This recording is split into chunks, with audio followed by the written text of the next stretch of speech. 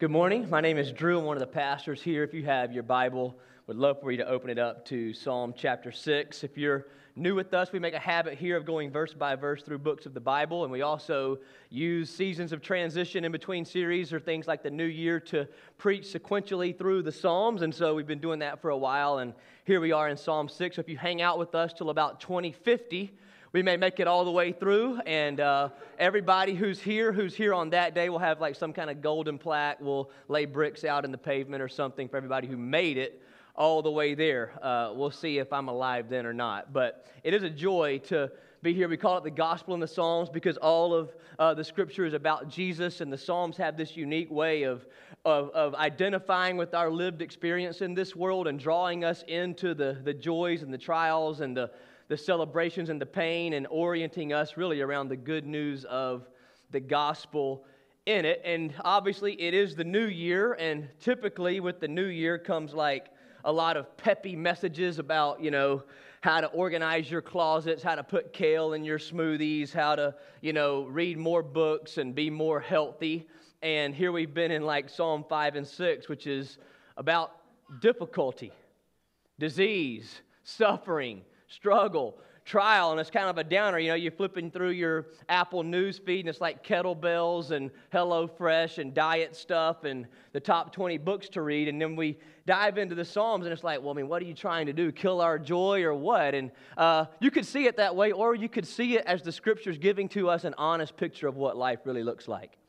Because as much as we want to say new year, new you, the real reality is new year, same you, and same me. We're coming into 22, and we got all of our same sin, our suffering, difficulty in us and around us and in this world. And it's a subtle bit of delusion to think that just because we flip over the calendar, suddenly now all of our sin struggles are gone, all the injustices in the world are pushed back, and everything is just going to be great. No, as Michael Emlet would say, we all really come back into this year as humans, as saints and sinners and sufferers. And thanks be to God that He gives to us in His Word, and especially in a passage like Psalm 6, a real look at who He is. That we don't get a rose-colored God who just paints the world as already okay and everybody is fine, but He gives us real truth and hope to navigate a life of sin inside of us and suffering around us for His glory. Psalm 6 does that. It comes to us in our sin and in our suffering to give us a God ready to sanctify us and save us from our sin and ready to sustain us in our suffering for His glory. It presents this God of the universe as a God of steadfast love and compassion who hears the cries of His people and comes into that sinfulness and into that suffering with His presence to sanctify and heal, deliver, and defend us. Psalm 6 gives us, as God does all the time, a gift. It doesn't come demanding on us. It comes giving to us a gift called deliverance.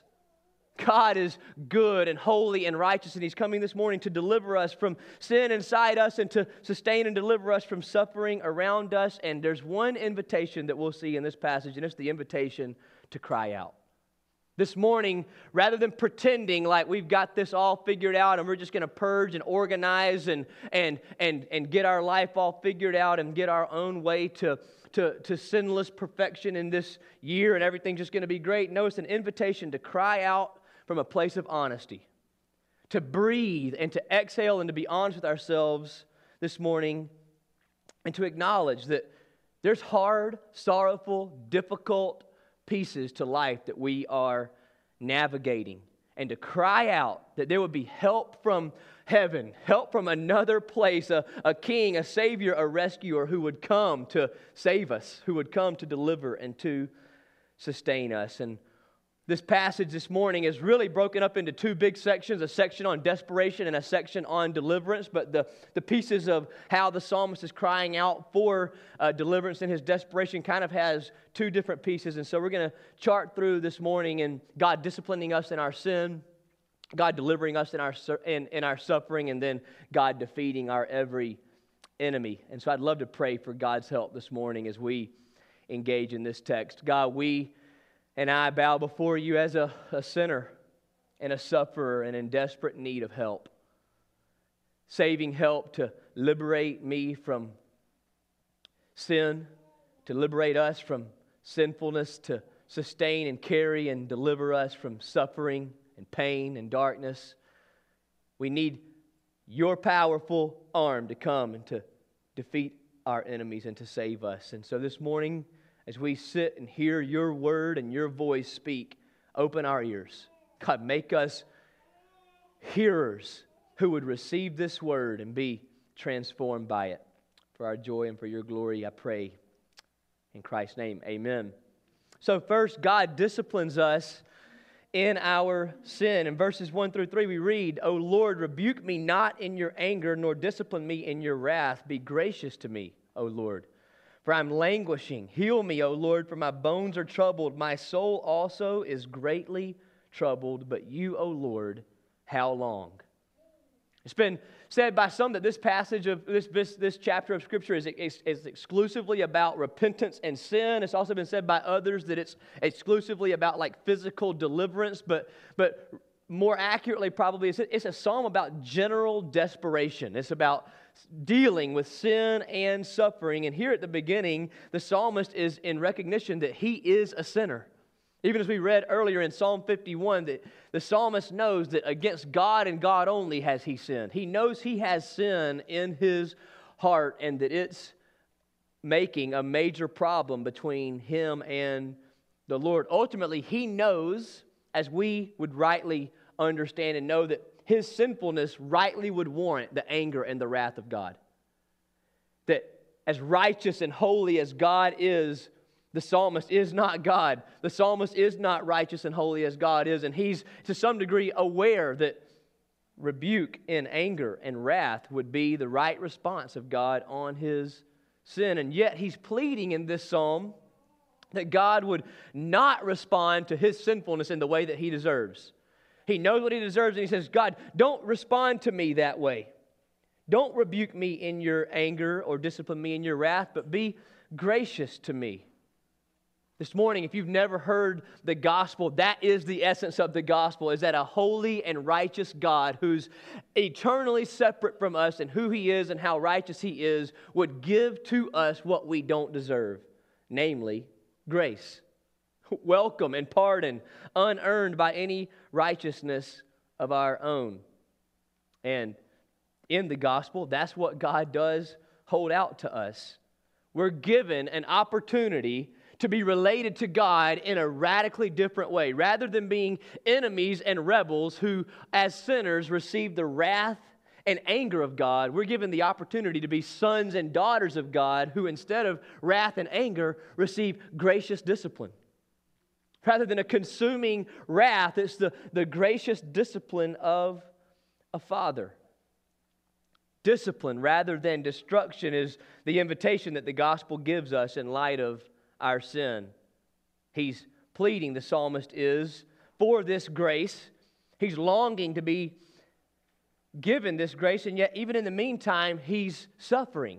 You see, he's crying out for grace as he, in verse 2, is languishing, as his bones are troubled, as his soul is greatly troubled. There's a misnomer, a misunderstanding that would say that because we would believe in grace and lean on grace and plead for grace, that somehow absolves us of our trouble, that it gives us sort of a license to sin and to be indifferent toward it. But no, his grace comes to us as we suffer through, as we wail through, as we groan through our sinfulness, and as we cry out for his grace, not to simply sweep our sin under the rug, no, but to lead us to repentance.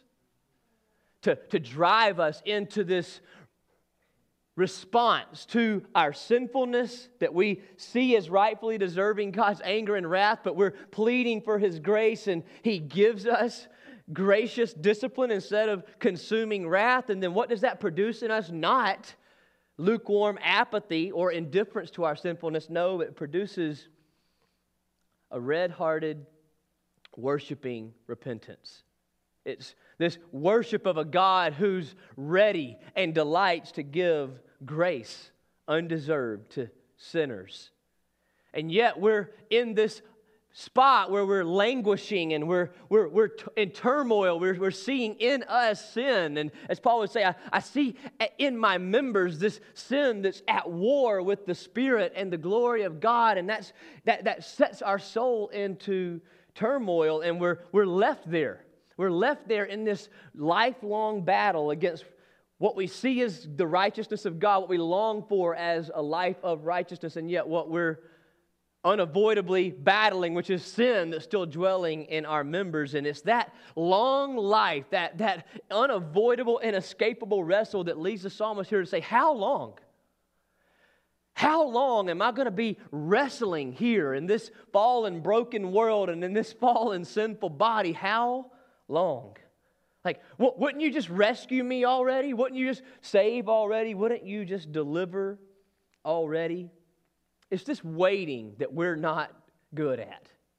I'm not good at. We don't like to wait. We want to be better already, sanctified already, smarter already, wiser already, fitter already, whatever we want to be. We want it all. We don't like waiting, especially when we're in this hard space of navigating suffering and sin, and we're crying out to God, and frankly, we're not getting what we're asking for. We're not seeing sanctification accelerate at the rate we wish it would. We're not seeing relief come at the rate we wish it would. And here's the psalmist in honesty crying out, how long, O Lord? And maybe that's where we are this morning, crying out, waiting for God to work out His will in us, to discipline and correct and sanctify us, to come and deliver and to save us. And John Owen talks about this idea of waiting and how waiting for the full work of God to flesh itself out in our lives is so critical to seeing the transforming grace of God actually manifest in us. And he says, waiting is the grace and particular action of faith, which God calls us to when we are in such a condition. God calls for waiting and laboring, attending in prayer, as the eye of a servant rests upon his master. Oftentimes, we are too hasty and resist the call to wait, and thus miss all that God intends to free and deliver us from and give to us. We become, in that instance, self-healers rather than those healed by the Holy Spirit. When we are too much in a hurry, we seek peace outwardly, but don't feed deeply upon the promises of God, and we mix it in with our faith so that all of God's divine blessings might pour into our souls. John Owen is saying there's this waiting, there's this staying, to wait for God to work His deliverance and His grace down deep into the core of our souls, that if we rush through it, we will miss all of the treasures of glory that God really intends to manifest up out of our battle with sin and suffering. How long, O Lord? This is the honest cry from fragile, limited, sinful souls amidst deep pain. It's this response to seeing our good God and yet experiencing the difficulty of our sinfulness and our suffering. And we cry out, how long, O Lord? How long? And it's as if God would say, only as long as is necessary. Only as long as is necessary for you to discover the deep depths of my love, for you to have cultivated in you in us a longing for His ways. Only long as is necessary for us to be delivered by His power. Only as long as is necessary to be transformed by His grace. It's as if God is seeing us suffering in our sin and pain, and He's hearing our cry, how long? And He's just saying, hold on. Hold on, dear saint. Only as long as is necessary, blessing awaits. It's in that painful discipline and that waiting for God to work out His will, though, that the Scriptures say that we shouldn't spurn that discipline. We shouldn't look at that painful waiting as the punishment of God on us, but rather that as sons and daughters of God, we should receive it as the manifestation of His love. That as we struggle, as we battle, as we wrestle with God in relation to our sin and suffering, as we ask Him how long, as we do that battle with God, and He's working on us, and He's sanctifying us, and He's chiseling us, and He's working sanctification down deep in us, that's not punishment. It's provision of grace down deep in us to save and to liberate us. And that's what really Hebrews 12, 5 through 11 is inviting us into when we're walking through the discipline of the Lord. He says, "My son, do not regard lightly the discipline of the Lord, nor be weary when reproved by Him. For the Lord disciplines the one He loves, and chastises every son whom He receives. It is for discipline that you have to endure. God is treating you as sons. For what son is there whom his father does not discipline? If you are left without discipline in which all have participated, then you are an illegitimate child and not a son. Besides this, we have had earthly fathers who disciplined us, and we respected them. Shall we not much more be subject to the Father of spirits and live? For they disciplined us for a short time as it seemed best to them, but He disciplines us for our good, that we may share His holiness. For the moment, all discipline seems painful rather than pleasant, but later it yields the peaceful fruit of righteousness to those who've been trained by it." This morning, if you're wrestling with your sin, if you're seeing it and it's causing you languish and trouble down deep in your bones, and you're crying out, "God, how long?" and you're experiencing His long time sanctifying work on you, rest assured this morning, you're not the recipient of God's punishment. You're the beneficiary of His grace. It's love that would discipline out that sin and replace it with righteousness. This fruit of righteousness that the discipline of God trains us for. Praise be to God that in the gospel, He does make us sons and daughters. And because He makes us sons and daughters, He comes to us in our sin not as a condemning judge, but as a loving Father to discipline and gather us and rescue us from the sin that He knows is destroying us. He comes not with destroying wrath, but disciplining grace. And this morning, Psalm chapter 6 holds that out to us. A God ready to save us, to sanctify us, and to make us His own. But He also comes to deliver us in our suffering. In verse 4, the psalmist says, "Turn, O Lord, deliver my life. Save me for the sake of your steadfast love. For in death there's no remembrance of you. In Sheol, who will give you praise? I'm weary with my moaning. Every night I flood my bed with tears. I drench my couch with my weeping. My eye wastes away because of grief. It grows weak because of all my foes."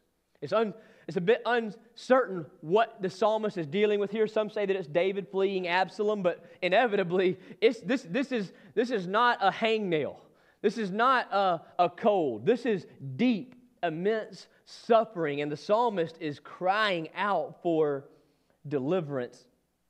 This word, "turn, O Lord," Eugene Peterson phrases it this way in his paraphrase of the Bible in the Message. He says, "God, break into my mess.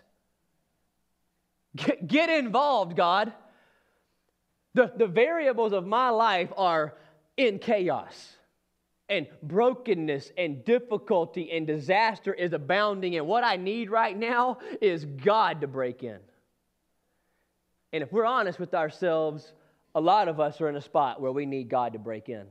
We need God to break in to spaces that we've been begging for Him to come into, to deal with sin that we've been begging Him to set us free from, to put up underneath His feet enemies that we've been begging for Him to conquer. And the heart cry of honesty isn't, "I got this." It's, "God, break in. Turn back this way and come get involved in this." And that's what the psalmist is crying out. Because this is serious. And we do well to pull the mask off this morning and to acknowledge we're walking through serious suffering. This world is not heaven. Newsflash, 2022 America is not New Jerusalem. I'm in it, right? I'm here. Sorry about that. You're here. you're thinking about joining our church, we're here. So this is not the nucleus of the New Jerusalem here. No, we're a bunch of desperate, weak, battle-mangled people crying out, God, get involved in this, please. Come. This is real, raw honesty. In death, there's no remembrance of you. In Sheol, who will give you praise? Now, I don't know whether he's despairing of his own life, and this is coming from a place of him really wrestling with, should I even stay in this world, or whether an outside enemy is coming at him so hard that he thinks he might die. All I'm just saying is he's face to face with death. He's wrestling with the realities of the hardness of the world. Fear, evil, enemies, wickedness. And he's saying, God, what good am I if I'm dead? I can't praise you. I can't magnify your name. I can't exalt your goodness in the world dead. He's walking through a pain so deep, he's weary. He's weary with moaning. Words aren't here anymore. He's laying on his bed and his pain is so deep, he's just moaning before the Lord. Literally, I drenched my couch with weeping. One commentator said it was like, my tears are making my couch float. Just weeping before the Lord. And in a new year, in a weird way, isn't it liberating that God would give us the license to just be that way before Him? To not muscle up, to not smear lipstick all over this thing to try to make it look better, but just to say, God, I'm weary. This world is broken. My sin is causing me to languish.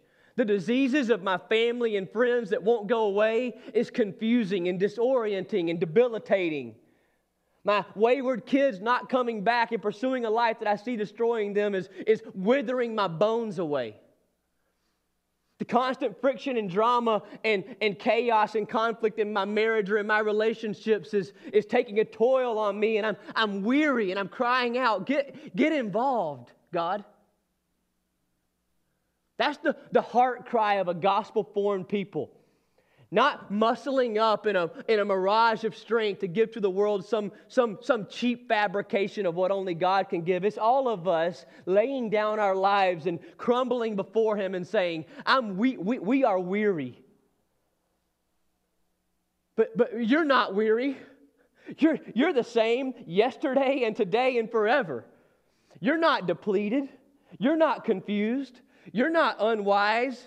You're not distracted. You're sovereign, you're righteous, you're good, you're kind, you're wise, you're holy, you're omniscient. And I'm asking you to come, get in this with me. And that's this cry that God is giving to us. That's the cry that God is asking from us. He's longing that we would come in that kind of honesty. In the midst of your suffering this morning, likely in my suffering, likely we are going to either clench our teeth and grit ourselves up to be okay and to make it, or we're just going to come confessing we're weary and we're weak and we're needy. And I'm just holding out to you that that's where God wants you. He doesn't want us coming in a pretentious attitude of strength, like we got what it takes to battle this thing out. He wants us coming with this cry in our hearts. Why? Because of His steadfast love. In verse 4, save me for the sake of your steadfast love. That for the sake of is it's an interesting word to try to figure out.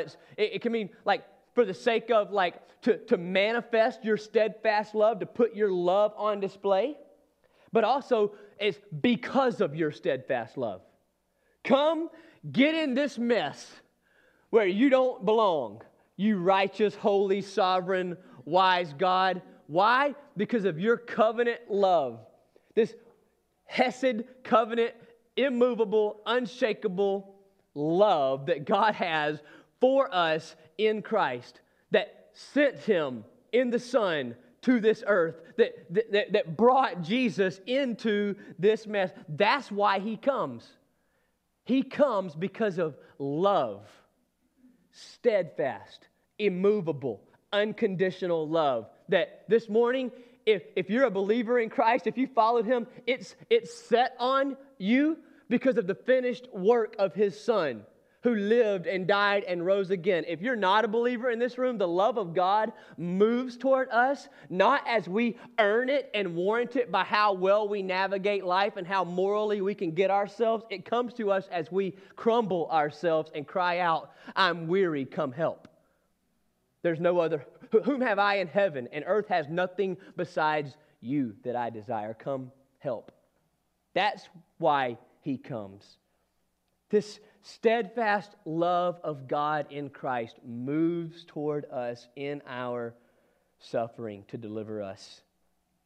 When we are weary, when we are weeping, when grief is so thick that it causes our eyes to waste away and our bodies to grow weak, the good news of the gospel is not that we figure out some way to weasel out of it. The good news of the gospel is that in that moment, the God of steadfast love and the power of the universe comes. He does come. He does turn. He does get involved, and he does come to deliver. When this whole world seems against you, enemies seem against you, sin inside you is against you, the good news of Psalm 6 is that God is for you in the gospel. He's with you. He's in you. He's for you. And our hope today and every day isn't in ourselves. It is in this God who comes to deliver. And that he does. In verse 8 through 10, that's where this passage shifts from desperation to deliverance. When the psalmist has just, in a degree of honesty, frankly, that's I've never even come a millimeter to approaching. He's poured his heart out to the Lord. And then he says in verse 8, depart from me, all you workers of evil. Why? For the Lord has heard the sound of my weeping. The Lord has heard my plea. The Lord accepts my prayer. All my enemies shall be ashamed and greatly troubled. They shall turn back and be put to shame in a moment. What happens here? God hears. Like he heard in Exodus, like he's heard for all time, he hears the cries of his people. And when he hears, he rends the heavens and he comes. And the mountains melt and the seas divide. Because when he comes for his kids, he's on a mission. And when he's on a mission, he ensures that it is successful. And in this moment, all the foes that David or this psalmist could never even possibly imagine how he could ever get on top of, they are toppled. What was causing him languish and trouble and moaning and weeping, it doesn't end in this passage, but it gets reframed. He doesn't say here, all of my enemies, they're gone. My life's great, my bank account's full, kale's in the smoothie, my book stack's high, my abs are visible, my marriage is healthy, my kids are home. No, that's not what he says. But all of that enemy and evil and sin and desperate suffering gets reframed, and he says, the Lord heard my cry, depart from me, all you workers of evil, all my enemies will be ashamed. I've got a different perspective now. God heard my cry. He dispensed to me transforming grace, and now the whole way that he sees this story going turns. David doesn't do anything flashy in Psalm 6. He doesn't go on a mission trip to Guatemala. He doesn't buy groceries for a family in need. He doesn't help an old lady to their car. He doesn't memorize 16 verses of Scripture. No, he cries out in absolute humble desperation, and God answers. And would we be a people that would bear that testimony from whatever is causing us just immense, unbelievable, inescapable sorrow this morning? That we didn't try to muster up morality That we didn't try to reinvent some flashy actions to get God to do something, but that we melted and that we cried out and that we saw God answer. We saw Him hear and we saw Him deliver. Because you see, the Bible reminds us that when we are in our sin and we're despicable before God, when we're in our suffering and we can't even imagine that He could possibly even see us or would ever even want anything to do with us, that, my friends, is the voice of the devil. That is the voice of the accuser. That's a lie from hell, because the truth of the Scripture is that when you're in your sin and when you're surrounded in suffering and you're crumbled into a million pieces and you, in all of that raw, honest filth, cry out to God in faith, guess what He does? He hears. He hears. And He doesn't just hear because He has to hear. He hears and responds because He wants to. He delights to. He doesn't just hear this prayer, He accepts this prayer in verse 9. We weak, fledgling, sinful, needy, desperate men and women cry out to a God who loves to hear it. He loves to flex His muscles in our lives to save us, to sanctify us, to deliver us, and to rescue us, and to defeat our enemies. Brothers and sisters, don't shrink back. If your sin feels too filthy to ever even name to God, if your suffering seems so deep and inescapable and horrific to ever even bring to God, don't shrink back from bringing it. No, run to Him. Because He loves when we bring what is so impossible for us to carry to Him and just leave it there. He says, cast your cares upon me. Why? Because I care for you. He cares for you. And He longs and loves to deliver us. Oh, praise God for mercy and grace. Praise Him for steadfast love. Praise Him that in an unbelievable way this morning in the gospel, He's for you. He's for you. He hears our prayer. He's near to the brokenhearted. He saves the crushed in spirit. The psalmist is looking at these enemies, and here in verse 10, he says, all my enemies shall be ashamed and greatly troubled. What the irony, right? All of the enemies this morning that are shaming you with guilt, heaping condemnation on you. How could you ever do that again? How could you just keep on wallowing in that sin? How could you stay in that pattern of wicked evilness over and over again? Your refuse. They're all of those enemies that are heaping all of that shame and condemnation on you. In the gospel, in the second return of Christ, they're put to shame. There's a day coming when whatever is shaming you this morning will be put to open shame in Him. When He reveals that all of that recitation of your guilt has already actually been nailed to the cross. It's died with Christ. And all that energy that the enemy has spent shaming you was actually spent shaming who you used to be. Your old man, which was crucified with Christ, and that you're actually made new. He's going to put them to shame. And it says that they will turn back. In verse 4, the psalmist's sin and suffering had so enveloped him that he felt that God was far. God, you're far and absent and unconcerned, and I'm asking you to turn back and get involved in this. Because what's occupying the space of my life and soul is my sin and suffering. And there's a work of redemption and deliverance and transformation so deep, so comprehensive, so amazing in verse 10 and in your life that one day your words will be, now my enemies are cast out.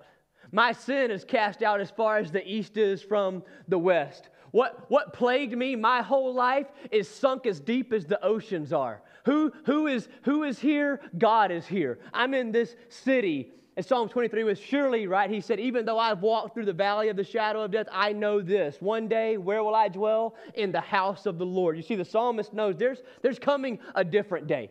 And it might not be today, and it might not be tomorrow, and it might not be in this lifetime, but there's going to be a day where no more sin, and no more disease, and no more suffering, and no more pain, and no more betrayal, or offense, or injustice, or oppression will be. No, because God will be the only one there. His glory will fill every space, and there will be no more enemies. There'll be no more enemies. And Psalm 6 is asking us to look up and see that God and to hold on by faith in Him. To rightly, honestly acknowledge sin inside of us and suffering around us and not work harder, but just cry out, God, have mercy. Have mercy on me, a sinner. On me, a sufferer. God, come, get involved in this. I'm desperate. And this morning, if you're in that spot, the gospel good news is that when you cry out that way, He hears. And there's not a sin so wicked or a suffering so pervasive that the arms of God won't come crashing down to sanctify and set free and save and sustain you. God, who has promised to do that, is faithful. He will do it. Would we be found as those who are crying out, clinging to Him, trusting Him to sanctify us, to save us, and to sustain us to the end? Let's pray. God, this morning, this year, forever, we need You. Every hour, we need You. In our sin, we're crying out that You would come and save, come and set us free. In our suffering, that You would come and that You would sustain us, that You would come and deliver us, that You would come and push back the darkness and the pain. We set our eyes on You. God, we set our faith on You, that one day You will. You will, and You are coming, and when You do come, Your light will break through and no more darkness will exist. You will break through and no more sin will exist. You will break through and no more pain will exist. You will break through and no more injustice will exist. You will do it. God, strengthen us. God, help us to not quit. Help us to not give up. Help us not seek to save ourselves and spend our energy trying to deliver ourselves, but draw us into the invitation, God, the invitation of honest desperation. Help us cry out, God, believing that when we do, You hear and You come. Do it now for Your glory and our joy. Amen.